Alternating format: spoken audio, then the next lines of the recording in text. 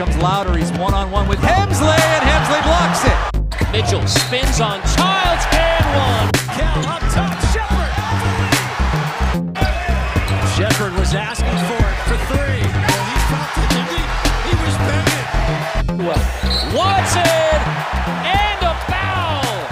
This is a clinic. This is Aztec basketball.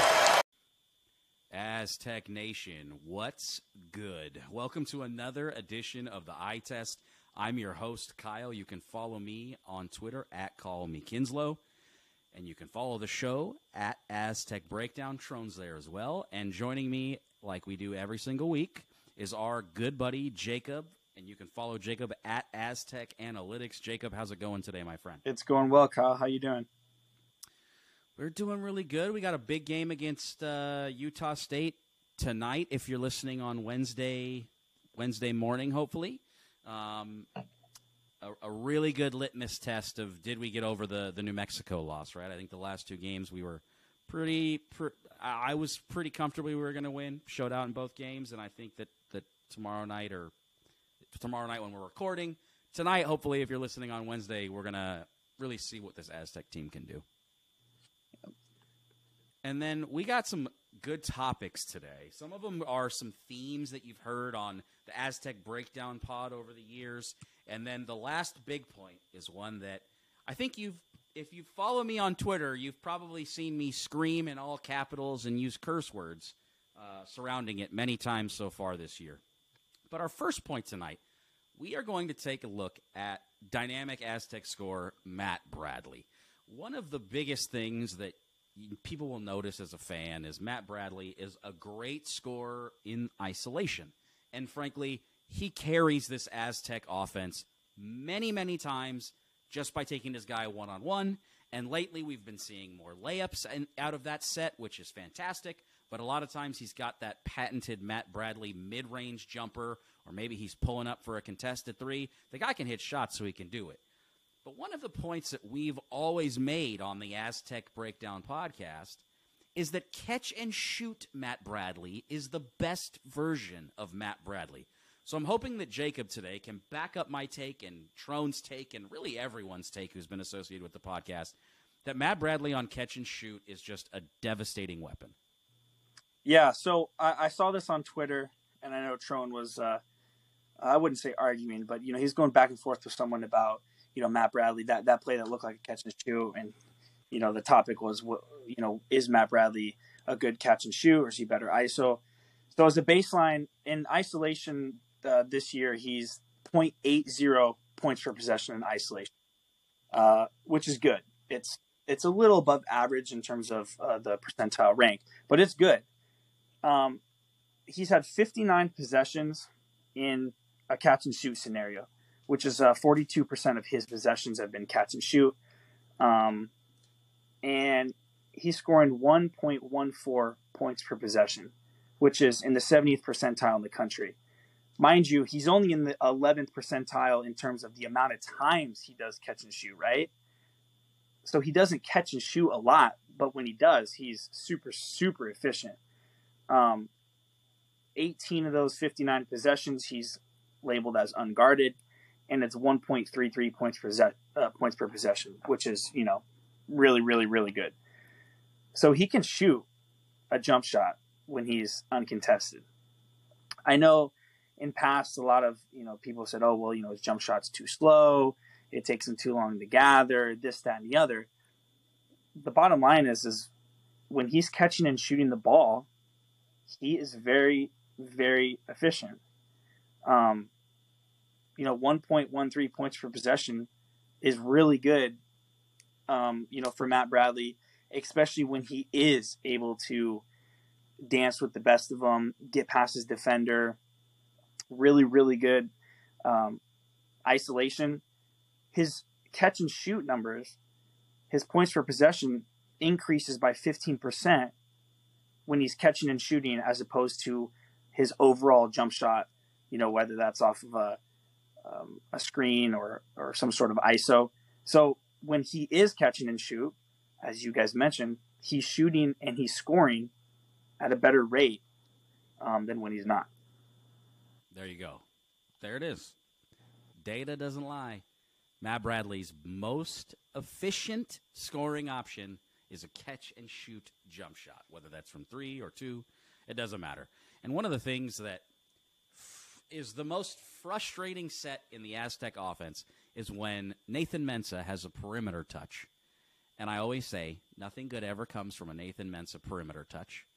And they do this curl screen, like a handoff screen with Matt Bradley to get him going downhill. That's something that they do frequently. I always felt that Matt has mastered the art of turning the corner on that screen and getting open. It's one of his most underrated skills and something that you can't quantify by metrics, right? There's no data on how well a guy turns a screen. But for me, Matt Bradley does an excellent job of using his lower body, and we all know if you've ever seen Matt on the court, dude's yoked. Using his lower body to shield the defender, and then his quickness to turn around the corner off of the Mensah screen to create space. Friends, if you just stick a guard with the ball on the other side of the wing, you are creating an open catch-and-shoot opportunity for Matt Bradley. This is the exact same play they would run for Jordan Shackle. The only difference is it wouldn't normally be Nathan Mensah making the screen. It would be Matt Mitchell. And that's, to be fair, that's part of the reason it worked so well is because they literally had to respect both of those players, Matt Mitchell and Shackle, on the offensive side of the ball. Whereas I think you still see it now. They're going to give Mensah a long jump shot any day of the week. He's taken them and making a few. He's made a few recently in this season, but that's not a shot that Dutcher wants. That's not a shot that we want. That's not a shot that that's a shot that the other team is willing to concede on offense.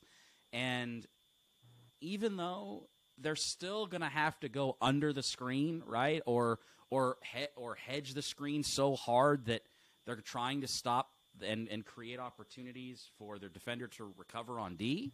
But it's still going to have an action where it's putting the defense at a massive disadvantage.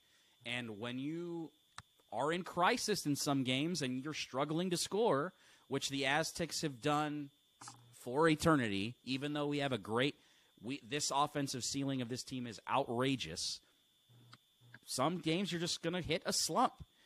And that is a play that I would love to see them run as like a slump buster. But yeah, who knows? I think that's a part of that though is, and you probably agree with this, that's just not how Matt Bradley plays, right? It's just not in his DNA. Which is fine. Yeah, it's totally fine, right? Like you're not running Kobe off catch and shoot threes or catch and shoot screens. No. Maybe a few times, but you want the ball in his hands. And especially with this team because, and this is going to transition into our next point, I think Matt Bradley puts more pressure on the defense than any Aztec player.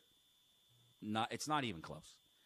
And when you have a team that doesn't really have a pure shot creator or a pure pass-first guard, having the ball in his hands isn't the worst thing. And proof is in the pudding. Look at how well the Aztecs have done the last couple of seasons with Matt Bradley running the show. It's worked. Generally, it's worked. But that transitions perfectly into our second point. And this is something that I've noticed picking up steam in terms of our guards. One of the things that was always a big knock on Lamont and his passing, was his assist-to-turnover ratio. And while I think it's improved over last year, I definitely think that passing and is just generally one of our guards' weakest skills. I think that we've got two guys who I would trust in catch-and-shoot situations. Lamont's on fire in that situation right now and is shooting it with confidence. And we all know that DT, let it fly, baby. Like, if you're open, shoot that ball. Seriously, we all trust you. That's a good shot. It hasn't been falling lately, but I think part of that might be because of his injury, which he might not have listed, or we were going to do a show last week on it, but technical issues, all that good stuff. He is wearing a sleeve on his calf, so I think it has been affecting him a little bit. Mm-hmm. But jump shooting, great. I think both of them can get to the basket. I mean, Lamont right now is just downhill, get out of his way, which is awesome. But even DT, even though they're not as successful, a lot of times it's, a guy who is much smaller and two big guys jumping with him. That's not going to end well for him. He can still get to the hoop. They're both good at being the assist before the shot, like on those short passes, making the quick decision. But in terms of just like passes that absolutely wow you compared to how many turnovers they have just throwing the ball away, my gut and my eye is telling me that number isn't that it's correct. Like they're not as good passing as really any other skill that they possess. I think that's fair. And I think it's not as good as we'd like because, we hold our guys to a higher standard, right? We're San Diego State. When you look, of course, right. When you look at team assist percentage, it's about average. It's 171st in D1. When you look at the turnover percentage, it's a slightly above average. And if you look at assist to turnover ratio, it's slightly above average, right? But we don't compare ourselves to average, right? Darion right now is in the 88th percentile in assist percentage, right? Which seems really good. Obviously, over the past couple games, like you mentioned, it's obviously been noticeable that he's just not been 100%. His assist percentage, is really high, but the number of assists, if you will, isn't as high as the percentage, right? Lamont, again, 81st percentile in assist percentage. Those are pretty good for your guards, your ball-dominant guards. Darion has a 2-to-1 assist turnover ratio, which is good. Lamont has a 1.4 assist to turnover ratio. I know, Dutch has said multiple times, we want Lamont to be over 2. I think his role almost changing, if you will, has maybe played a little bit. It's not, he's not there just to run the offense anymore. He's been a primary scorer over the past 5 or 6 games, right? So maybe he's not being asked to, be more of an assist guy than a scorer as, maybe he has in the past. But I would call this like an observational stat, right? Like you use the word notice. You notice that the passing ability doesn't seem very high, right? But when I give you the numbers, it's not bad necessarily. Sure. But I think that's also just part of the scheme. I mean, like you just mentioned, the play where you have Nate catch the ball and you go around all these screens. Seems like 15 seconds is dribbling above the 3-point line, right? That's not necessarily a type of offense that's going to get you, some Jalen House type passes where he's getting into the teeth of the defense, right? He has all the options in the world, whether he wants to kick it, whether he wants to do a nice little dump around pass to a big, this, that, or the other. So I think your observation isn't wrong. We're slightly above average, but like I mentioned, we don't want to be above average. We want to be good to pretty good to very good. Yeah, and I also think part of it is, I think if you just are completely honest about how this season has gone and what are some of the biggest issues amongst the team, I think team identity is number one. I don't know if the players or the coaching staff know what are the best lineups, who's going to play the best together, what roles these people need to be in to maximize it, because we definitely see spikes in games where, like Nevada, where we just blow the doors off of them, right? The game was a lot closer than the scoreline flattered them significantly in that game, right? And there will be other games like that this year where we just rock teams. Yeah. And that's what good teams do. Mm-hmm.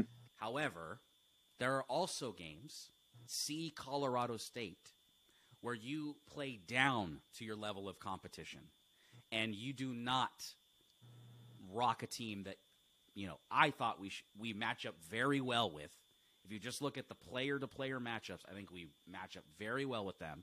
Like if you were to tell me you're playing Colorado State in the Mountain West tournament, I would sign up for that right now because I think that we're just a better team and don't match up. I understand the whole They're doing the whiteout. They're having their big home, return to students, all that stuff.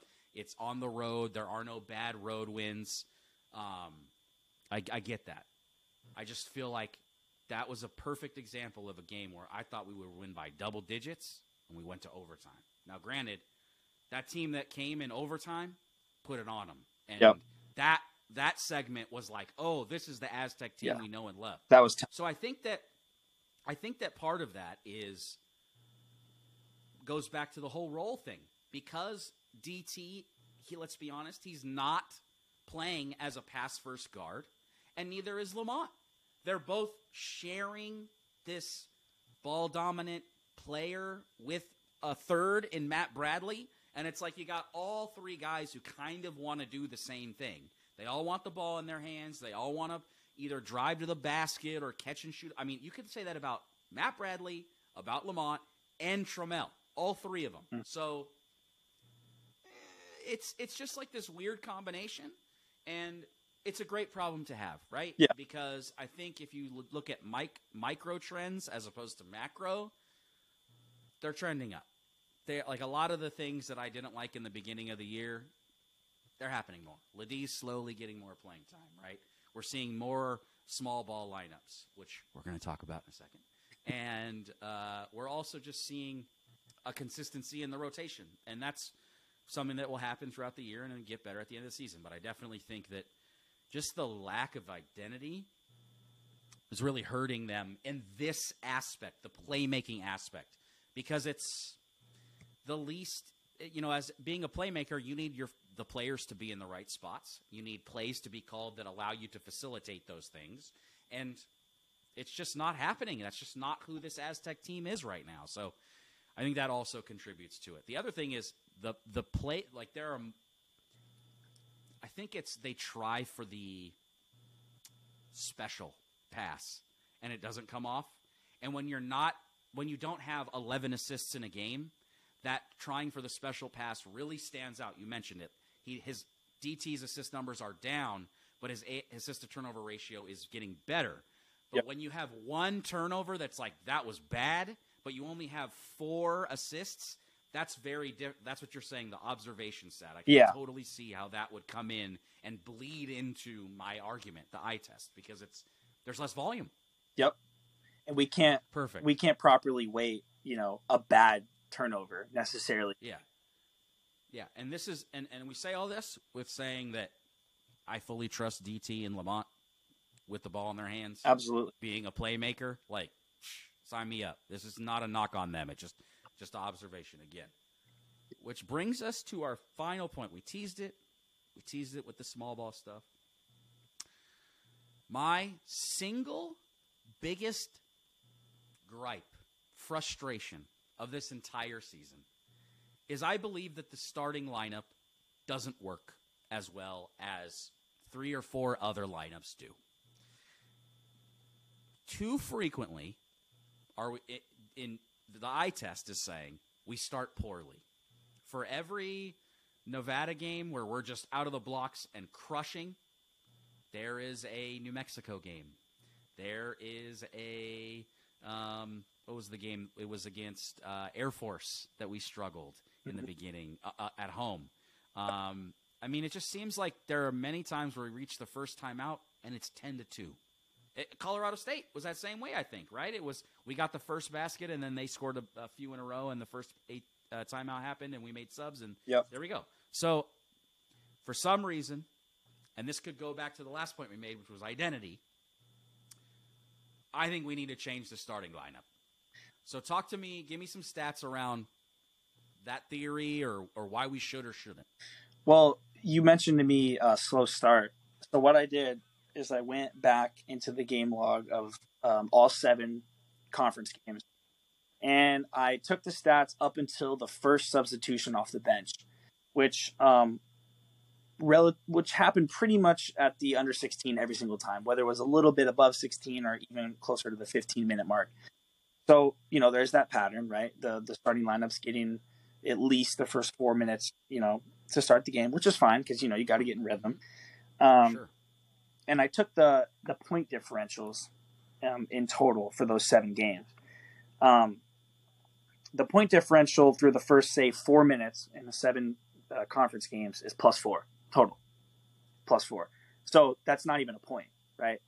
And if you take away last week's Air Force game, that would go to -6 because we were up 12-2 at the under 16.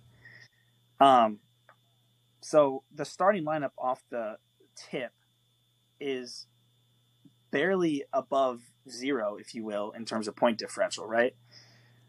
I'm not exactly sure what that, why that's happening, because these are a group of guys who have played with each other quite a few times. Yep. So the only thing we can Go ahead. Yeah, no, go ahead. There's only one new starter, right? Yeah, there's exactly. only one new starter. The only thing we can do as, people thinking about this from a different perspective as a coaches is what can we do to change that? And I know obviously you've said this all year, and I think I have too, and I think almost everybody has, is, well, let's change the starting lineup. So what would we do?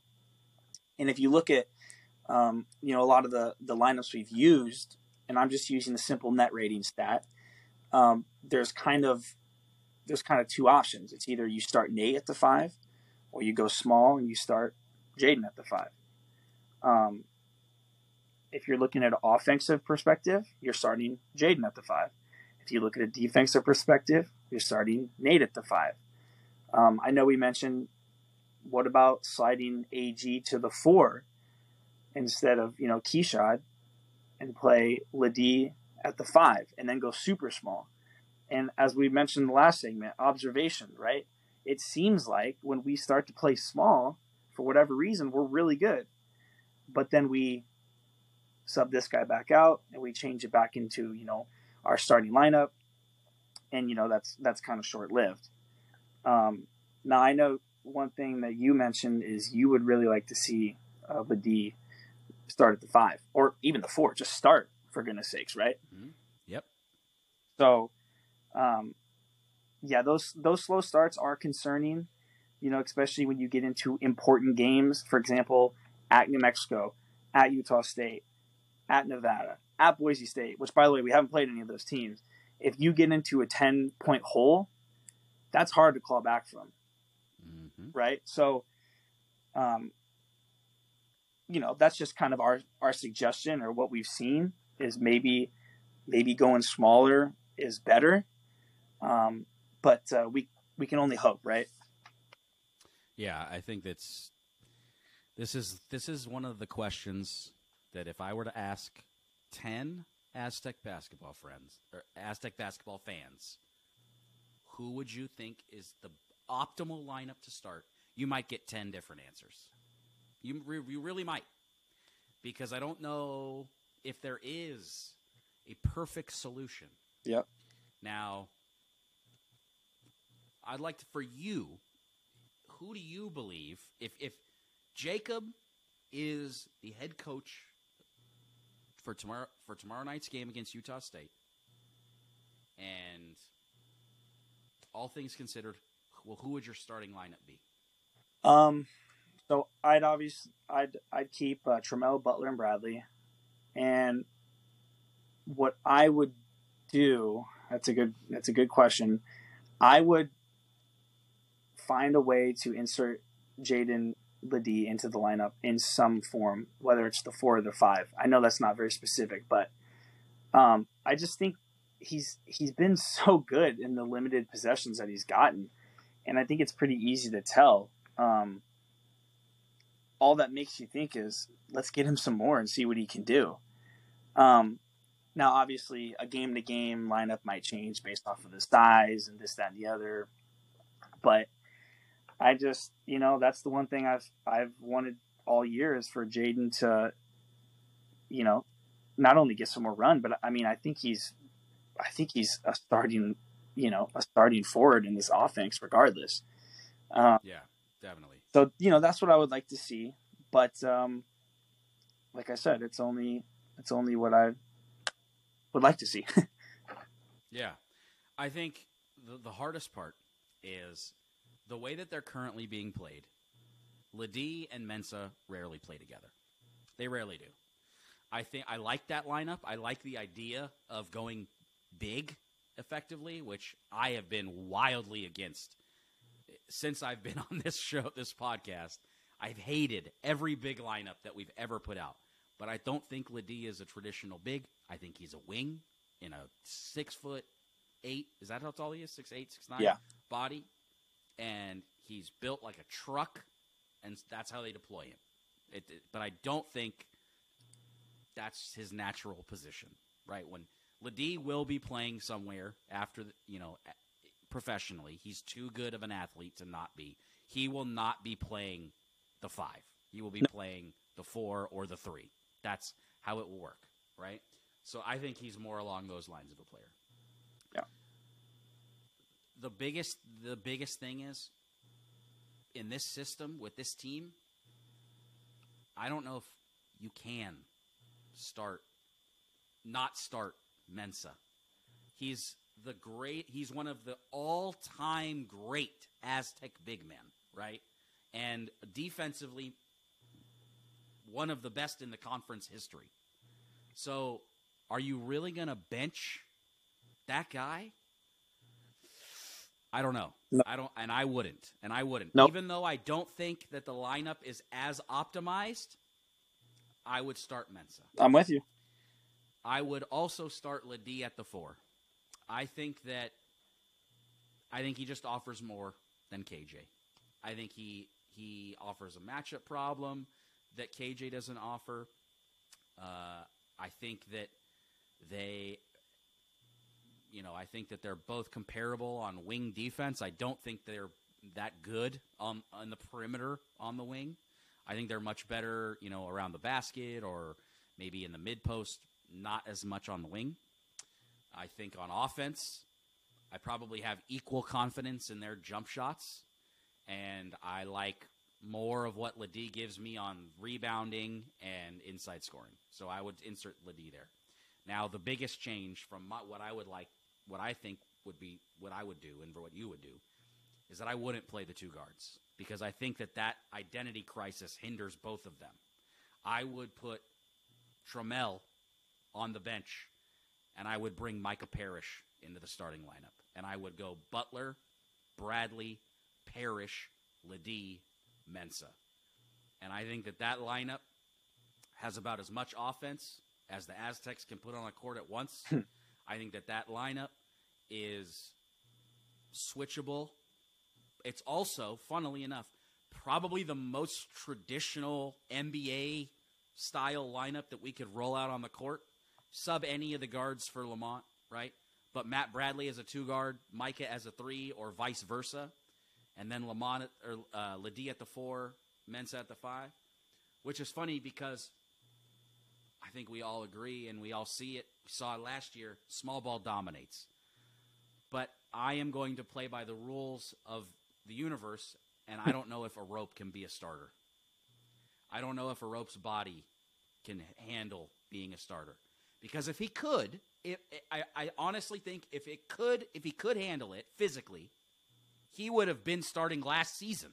I think he's. Yeah. We talked about it on the last show. He is an all-time great role player for this team, and he offers so many things that the other players don't offer. His identity is never compromised because it will always be do those little things. Die for loose balls, switch on every position, be the best. I think he's probably a better post defender than Ledee is, and that's not a knock on Ledee. I just think that Arop is fantastic for that. Mm-hmm. But Arop's body is not going to handle starter minutes, and that sucks because I think he's special. The other shout that I've heard is take one of the guards off and put in Seiko. That would also eliminate that identity crisis that I think our team has. And I honestly, if you wanted to put Lamont off the bench and kind of give him the keys to the second team offense that plays the same amount of minutes as the starters, I think that will work. I think you will see that next year. I think it will be Lamont's running the entire show next year. Yeah. And if you wanted to start that journey, right, the journey to that's where we're going next season early, I think that would be good. But those are the issues, right? And I think Seiko could start, right? Seiko started in the past. Yep. I remember a game, I think it was with Malachi's team. KJ was hurt, and he started next to Malachi, and he, like, went off or something like that. I think it was against Fresno, just off the top of my head. Could be completely wrong. But I know that he could do it. I don't know if – let's just be frank. That's my lineup is never, ever, ever, ever going to happen. It's never going to happen. Like, as much as I want it, it's never going to happen. No. And that's one of the most frustrating parts because Dutcher has his style. We all have seen it. It's predictable. And that's fine. Look at the success we've had. Like, we're winning. We're in first place. Even though this season might be, to me, a little bit underwhelming, we're still in first place, and tomorrow can go a full game, another game clear of who's in second, right? So it's just all that being said, it's just not realistic. And so I think that making small changes is where you and I, the people who want the lineup changed, can kind of like meet in the middle of what is reality. Yeah, absolutely. And so I think that Ladie is that person. I think Ladie is the guy. He ain't starting Micah, who's young in the program. He's going to start. He loves his seniors, and I understand that. Like, I get that. Anyone who's ever managed a team understands veterans versus rookies and the mistakes that they make, and or younger guys and women versus more seasoned professionals. They just act differently, and that's from experience. And so that's fine. But I think we all can agree we want to see something different. This is a great topic. So when we post this, after you've listened to this episode, I want you to give me your starting five on Twitter, okay? Give me your reasoning, who you'd bench, who you'd like to see. And if there's somebody out there that wants to keep the same starting five, I want you to come on the show to justify it, because that's how we all feel. But great show, Jacob. Thank you so much for the stats. Love hanging out with you as always. Again, find Jacob on Twitter at Aztec Analytics. You can follow the show and Trone at Aztec Breakdown. You can follow me at Call Me Kinslow. We're everywhere where you need to be, right? Apple, iTunes, Spotify, all those good places. Trone's got some cool articles coming out like he always does. Show them some love. And as always, if you want to say what's up at the game, just shoot me a message. I will be there tomorrow night. As long as we're not getting our butts kicked, I'll be willing to come and hang out with you. I'd love to kind of meet fans of the show. But, Jacob, any last points that you want to say before we roll out of here? Go Aztecs. Go Aztecs.